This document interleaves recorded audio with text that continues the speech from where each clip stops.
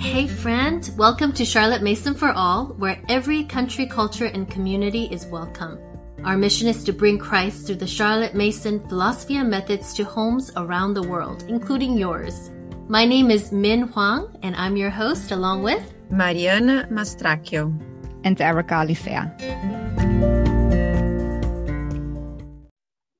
So today we are back with the Many Faces of Charlotte Mason Mama series, and I have a very special guest that I'm so happy to have met in person, so to say. And we here from the Charlotte Mason for All crew met her through Instagram. Sarah Ruth is very active there. She has an amazing community on Instagram where her work is to gather people and create diverse homeschooling community, as well as offer us rich resources to promote that togetherness.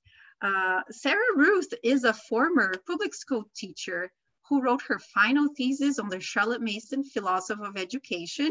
I'm so excited to chat about that with her. And she's the mom of 3 lovely boys, and you can find them often on adventures near the area where they live. She spends her days homeschooling her sons using the Charlotte Mason philosophy. She also teaches English online, and she fosters a love of nature and wonder in her family, and it's really beautiful to witness. Sarah Ruth is passionate about encouraging families to spend meaningful time together. And she's also passionate about including her heritage as a Messianic Jew in her family culture. So I'm so excited to be chatting with Sarah Ruth today. Welcome. Thank you, Mariana. Oh my gosh, you're going to make me cry. We just started. That is like the kindest introduction I've ever heard. You really, we can really see that how you pour your heart and in sharing and encouraging, and how you just are so willing to share and encourage others. I really, get that, even if it's through social media, we do see that, how genuine it is, and just collaborating with you in the back scenes, we get that feeling. Yeah. So I know that when we meet in person, it's going to be like we've known each other for many years. That's right. Yeah. Encouragement is super important to me. Yes. Yes. So can you tell us a little bit more about yourself, Sarah Ruth? Yeah. So right now, I think you kind of explained my family, but I have a husband. His name's Jonah, and I have 3 little boys. They are 8, 6, and 4. And we live in Georgia, but not the sticky South Georgia. We were just talking about that. We live at the base of the Appalachian Trail. And when I was growing up, I always said Appalachian. But if you have ever lived in this area, you will be corrected. And the people in Appalachia call it Appalachia, or the Appalachian Trail. Oh, so that was something I had to learn as somebody who grew up.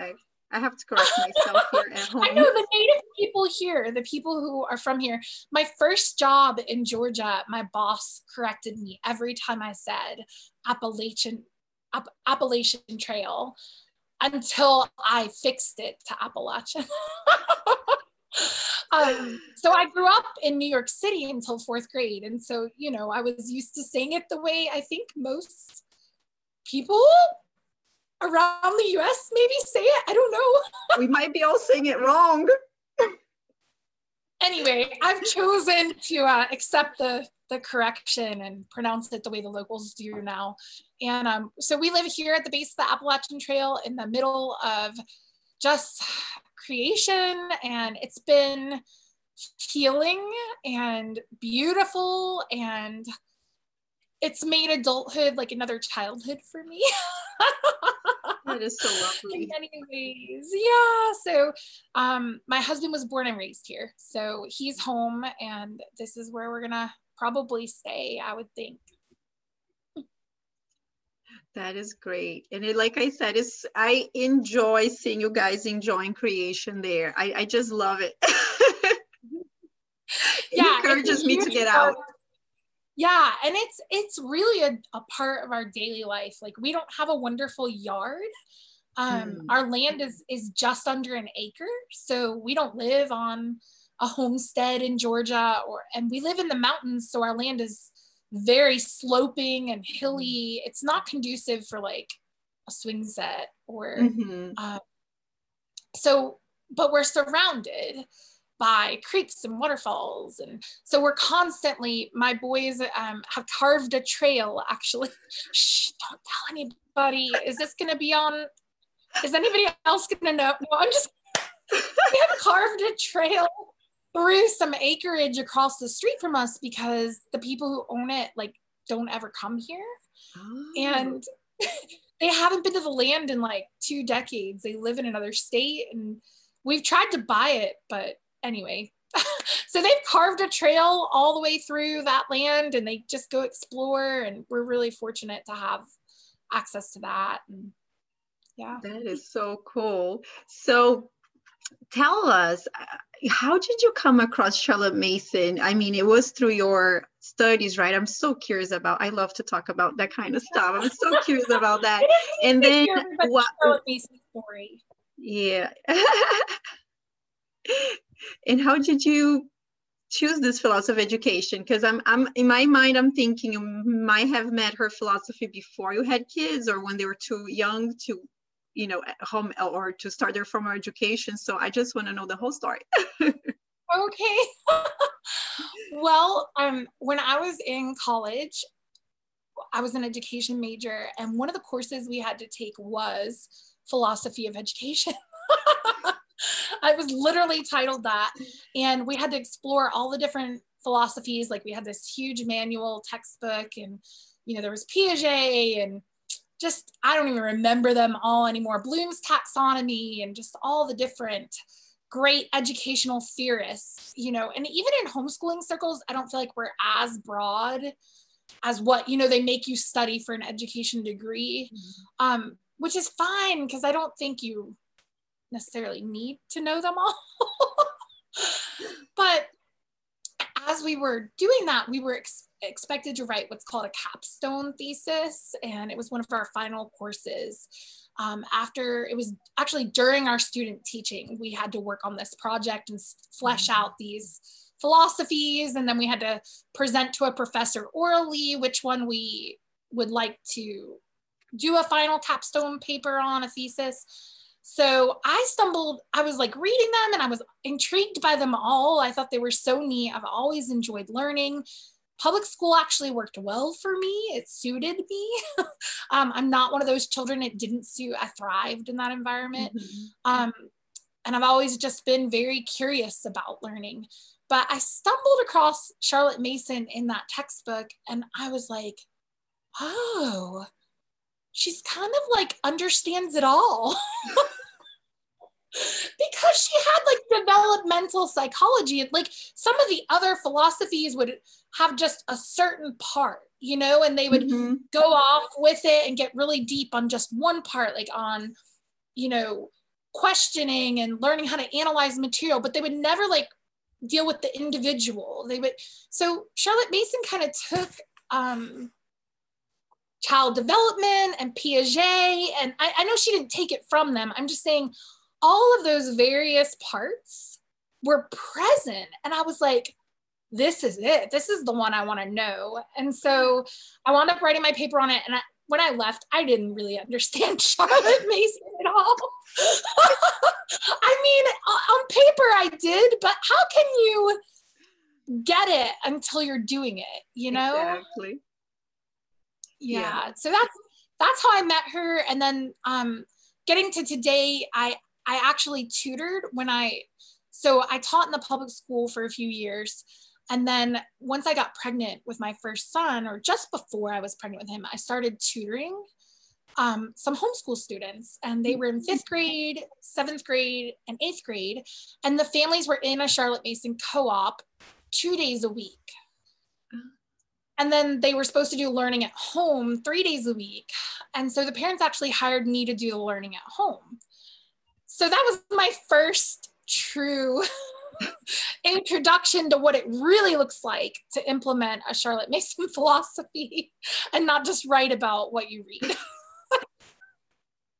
That is such an interesting way to learn about it. I mean, I see that when we're writing a paper for school, our aim, and please forgive me if I'm wrong, but with my own college experience, our aim is to write the paper, get the grade, and go to the next thing. So we may not retain as much now that we have this other vision, right? And you went to tutor in a homeschool, home education situation where the family was applying the right. It's so interesting. It was very good hand holding for me, because there was information sent home from the co-op and things the students, there were books they were supposed to be reading and then narrating. And they were upper elementary and middle grades, so they had already been doing this. So yes. I didn't have to teach them how to narrate. So I got a really good visual of what it could look like in 3 different students, yes. In person for 2 years. So that made me probably too confident, because my children are their own people. Go figure. So it was was it like a no-brainer for you when you had your own children and you were thinking, all right, so what do I do now with their education for my family? Was it natural? My husband and I had decided before we were expecting that when we had kids, we would homeschool. To be honest, Mariana, my experience as a public school educator pushed me in that direction, just because while there are amazing educators in the public school system, yes. there are also some really horrible ones, and we're giving our kids to somebody. And I mean, I know we have beautiful, amazing, prayerful mamas. I don't want to step on anybody's toes or hurt anybody's feelings who feels like public school is what they need to do for their kids. Mm-hmm. But I knew for my children, I wasn't in a place to hand them to be instructed by somebody that I didn't know well, and didn't know their spirit and their personality. And, teachers are human. And I'm human too, but I'm their mama. Exactly. At least you are the one accountable for them. Yeah. So we knew we were going to home educate, and my husband's put that all in my court. It's kind of my thing, obviously. So I didn't have to convince him which philosophy was going to work. Yeah, my husband was kind of saying, okay, you'll do this, that's fine. As long as it aligns with our values and what we believe, that's fine. It didn't take a lot of convincing. Oh, that is so cool. So I did spend their toddler years reading all the volumes really well, because when I did my paper in school, I think I flipped through maybe one volume, and I don't even remember which one. I was reading from textbooks, Oh and so it was regurgitating her philosophy. And I didn't realize or value at the time reading her work, which sounds ridiculous. But, in my research, I would find her quotes, or I would read articles written about her, or maybe I stumbled across a couple PNEU things, but it was nothing, I never sat down and read the volumes to write about her. It's so sad. Well, I mean, again, the mindset, right? But it's just so amazing that she caught you there. And you saw something there that was, valuable to you. And you thought, because I felt the same way. It feels like she gets all the little pieces of the puzzle, and it brings all together. And she doesn't tell us, do this because this is going to happen at the end. She tells, here, the principles are here. Work with them.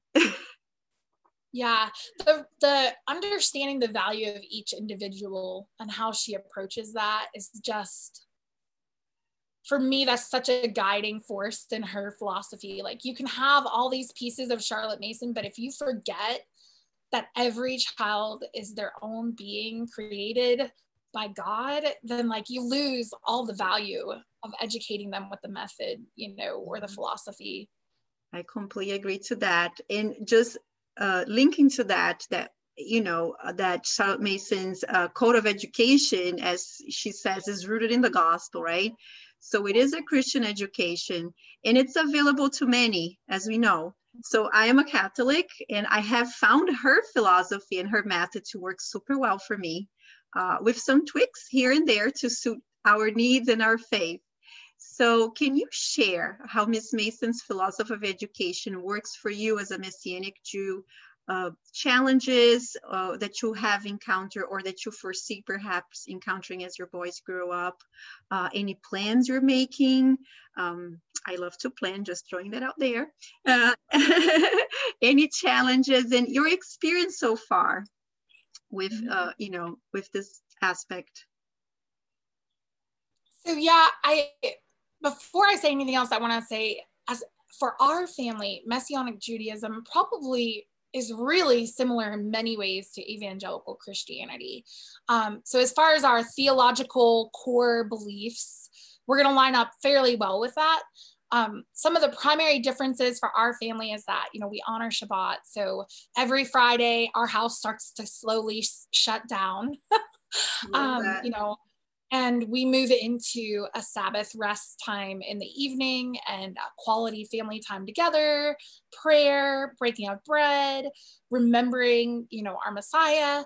And there's a lot of ritual involved in that, which I think if you're coming from a Catholic perspective, you would probably relate to a lot of it. Uh-huh. But I don't, to me, Charlotte Mason, her philosophy really does permeate your life as you take it on. So a lot of the ways that our faith ties into it is just when I'm selecting folk tales that I want my children to read that are Jewish folk tales, or things my grandmother read me, she was a Jewish woman, she wasn't Messianic. I'm looking at those and analyzing them from a living book perspective. I'm not just grabbing every picture book by a Jewish author or that tells a Jewish story. I'm actually applying the same principles to how we teach our faith.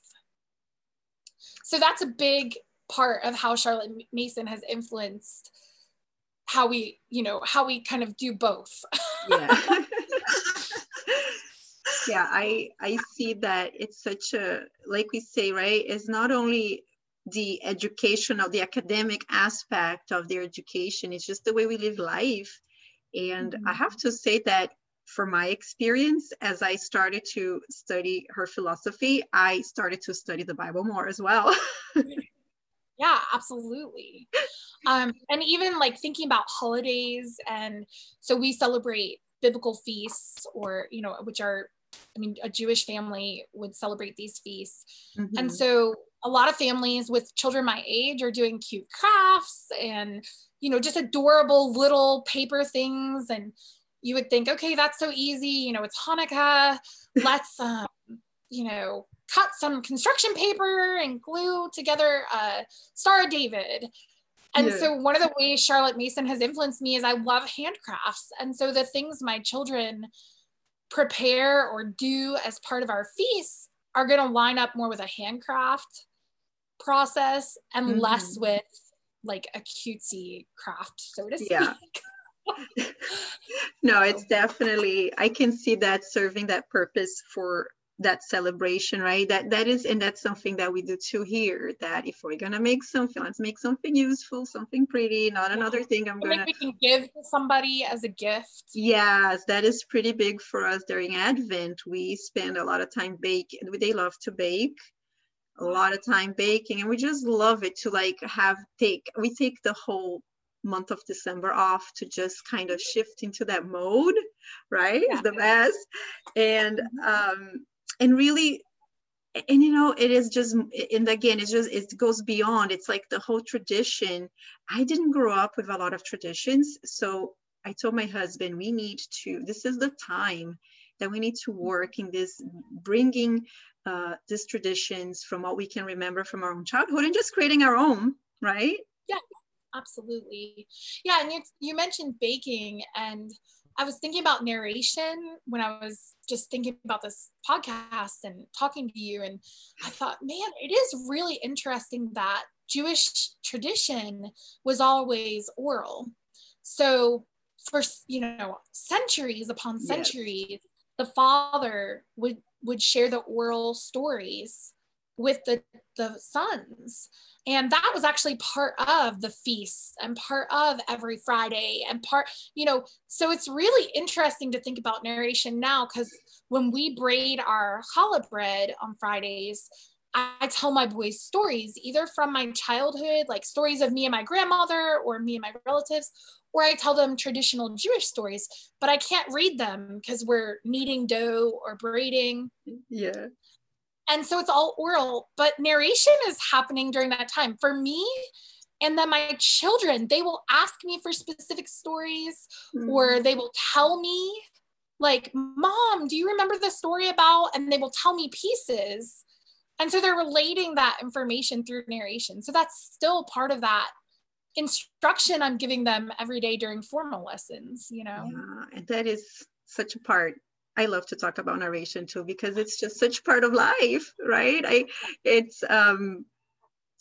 I think that what really also for me being, new to this whole education, is like, what am I going to do with my children? And the more I started learning about Charlotte Mason and her principles, I said, wow, this is like living life, having an aim, right? And I really enjoy seeing that in other people's, family, how it is so powerful to, just like you said, just being that moment of sharing and your kids telling you back, and you are narrating your childhood to them. Oh, that is so precious. Yeah, and you talk about life. Well, our faith is woven naturally into our life. I mean, I feel like when your faith is authentic, you can't help but have it. I pray during the day sometimes out loud, or I might be singing a song, and they all surround my faith. And it's the same thing with our learning, with the Charlotte Mason philosophy, because it's so authentic for us, it just finds its way into each part of the day. You asked about how we implement our faith in maybe a lesson way. And one of the things that I've done is part of our morning time, which isn't actually Charlotte Mason to have a morning time. Don't worry, we're not going to come after you. But we do have a morning time in our home. And during that time, we typically do like what people call the riches or the beauty subjects, and then some Bible reading or Torah reading. And so I've always added in, where there's fables, I've tended to add in like little Jewish stories or Yiddish tales or a song. I tend to loop in almost like a Jewish study informally. So we'll composer one day and artist another day, and then usually on Friday mornings our day is different, and I will usually do some type of just Jewish history or story, or whatever is appropriate. Yeah, that is so cool. And I think that inspires us too, who are looking for ways to honor our faith in our time with our children, even if it's not a homeschool child. That could be such a good way to kind of work that in there, right? It's very practical. Some great living books. Yes, it always starts with good living books. Can't go wrong with that. Right. Yeah. So I was thinking here about the next question, and I know you're very young, but I'm not as young as you think I am.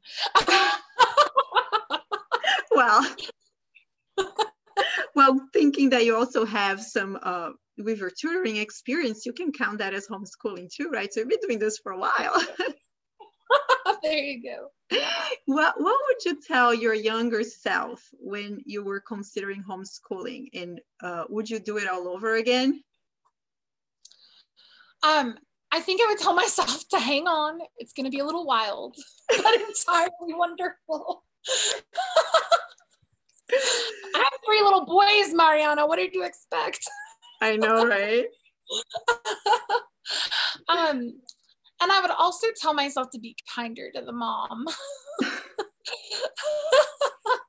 Yes, we need that. Because I think it's easy to have regrets, or to look back and be like, oh, that was a day that I was not kind, or as kind as I should have been, or I was grouchy, or, but moms are people. And, you know, I'm living my life right now too. And so they have a real human person that is teaching them every day. Just looking back, I remember the first time someone suggested that I should consider being a teacher. And I literally looked at them and said, you really think I could do that? Like, it just had never been on my radar. I held such esteem for an educator, and it sowed a seed in me when they said that, and I followed it. But educating my own children has been something entirely different.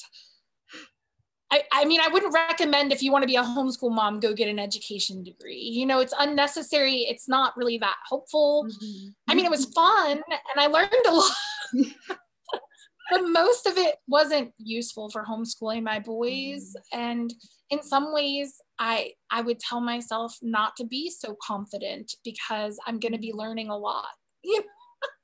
Yeah, that's true. I actually joke with my friends who are, you know, who come from a background in education. I come from a background of marketing and business. And I say, I think that really serves me well because I see this whole thing as a business venture. And then I'm not so caught up in the educational, you know, aspects of certain things or have that expectation. I'm joking, but I think that I do see in some of the people I know, and I, you know, see do life in real life, that there could be that guilt or that feeling of, oh, I'm not doing with my children what I should be doing because that's, and I think it's freeing, like you said, to just kind of be gentle to yourself and remind yourself that you are learning with them. You don't need to know more than them, right? Yeah. There's so much about homeschooling in general that you just learn with your children. I love that part. Yes, I love that part. I actually developed a practice this recently, this term of sitting with them and doing their math with them. Very cool. Just doing it for them to see that it's hard sometimes, that I don't get it right all the time either. Absolutely. And I'm talking about, they are in 5th and 3rd grade. So I'm talking like, you know, long division, decimals, fractions. I'm not talking about the whole algebra thing yet, but I'm preparing myself to get there. 5th grade math is challenging. I taught 5th grade math in the public school, and I had to have a math coach. Like, the county had hired people with master's degrees to coach all the math teachers in 5th grade math, because you think, oh, 5th grade math, like you have a college education, it should be easy, but there's a lot in 5th grade. Yes. Decimals and fractions and Yes. And I have to say that I have a brother who's very resourceful. So I started calling him.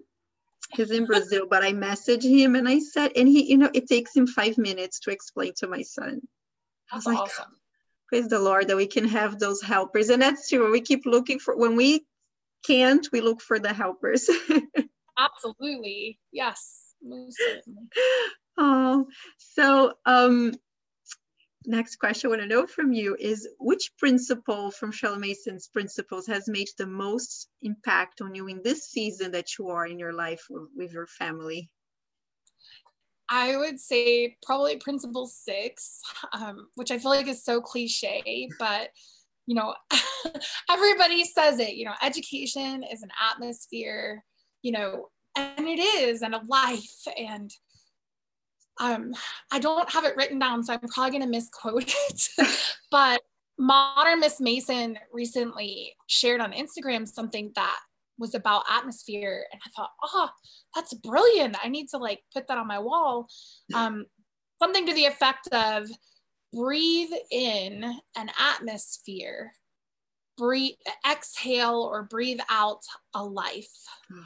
Yeah. And that really resonated with me, of how there's so many parts to atmosphere. You know, Mariana, like some people will tell you, well, it's not about where the children are learning. Well, yes, it is. I mean, it is. If you have a cluttered, dumpy, dark space to learn in all the time, then you need to take your kids outdoors. If that's all you have, then pack a bag and go outside in the sunshine and do classes or find a picnic table, because that isn't conducive for the best learning possible for them.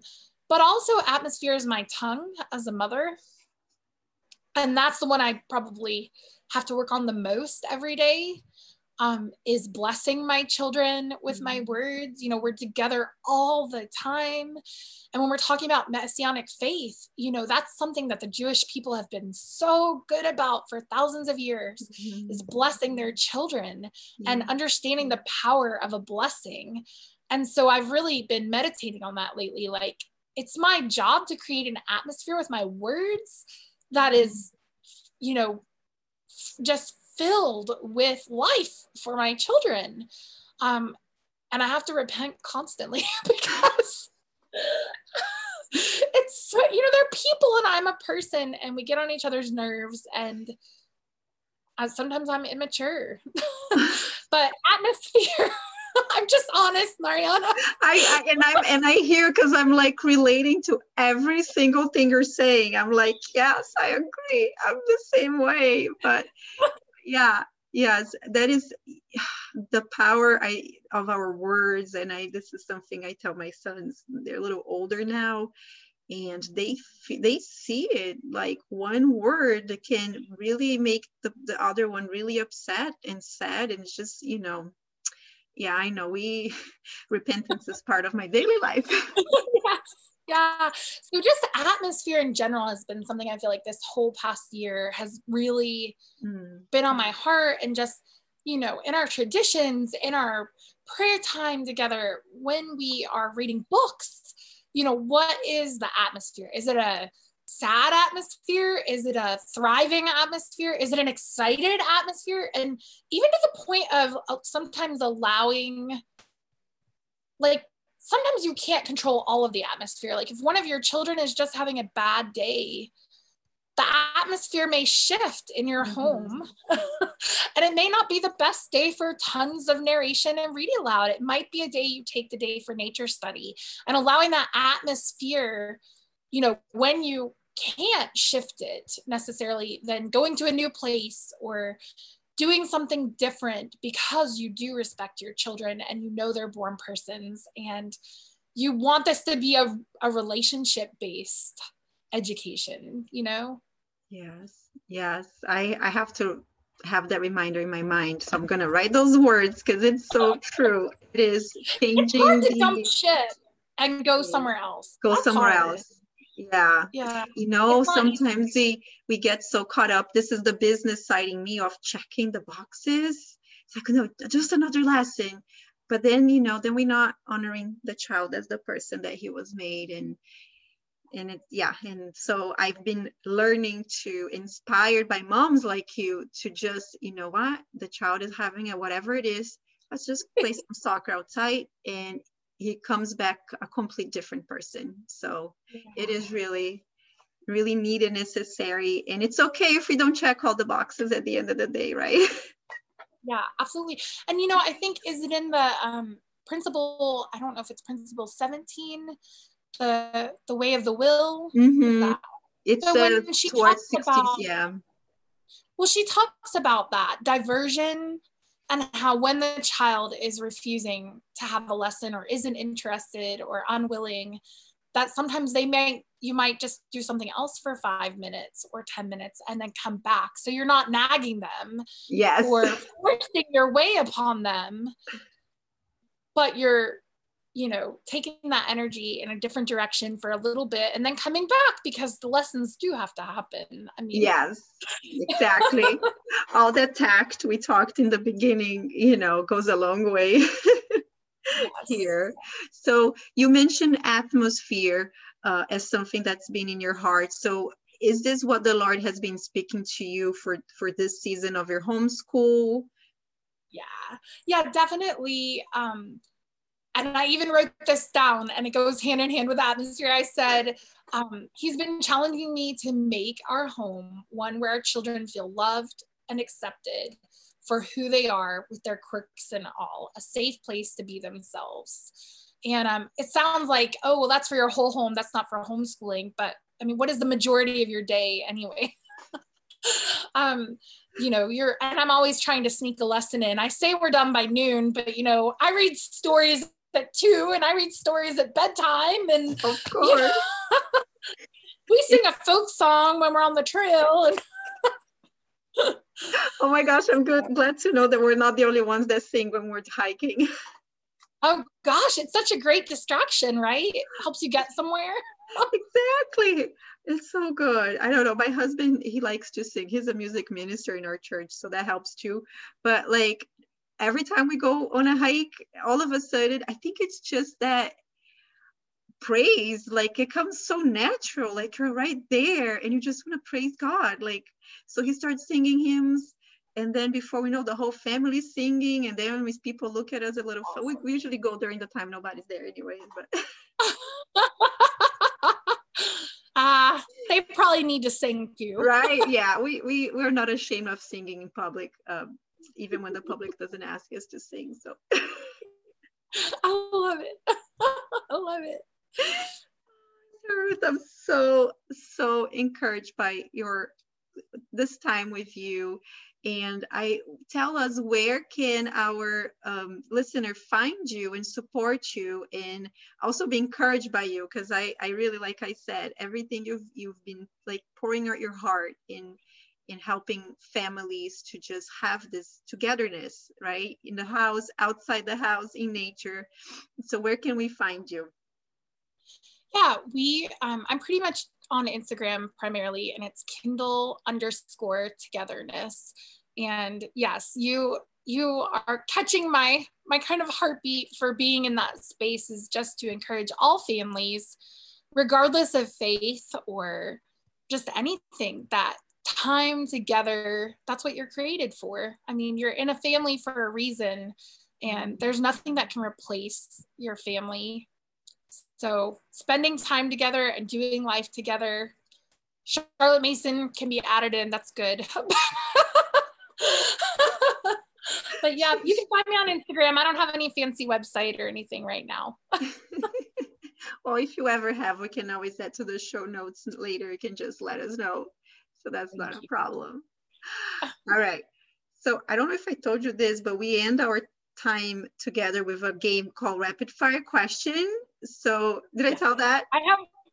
Well, maybe, but I've listened to the podcast. So this is going to be interesting. So I have a few questions, just the first thing that comes to your mind.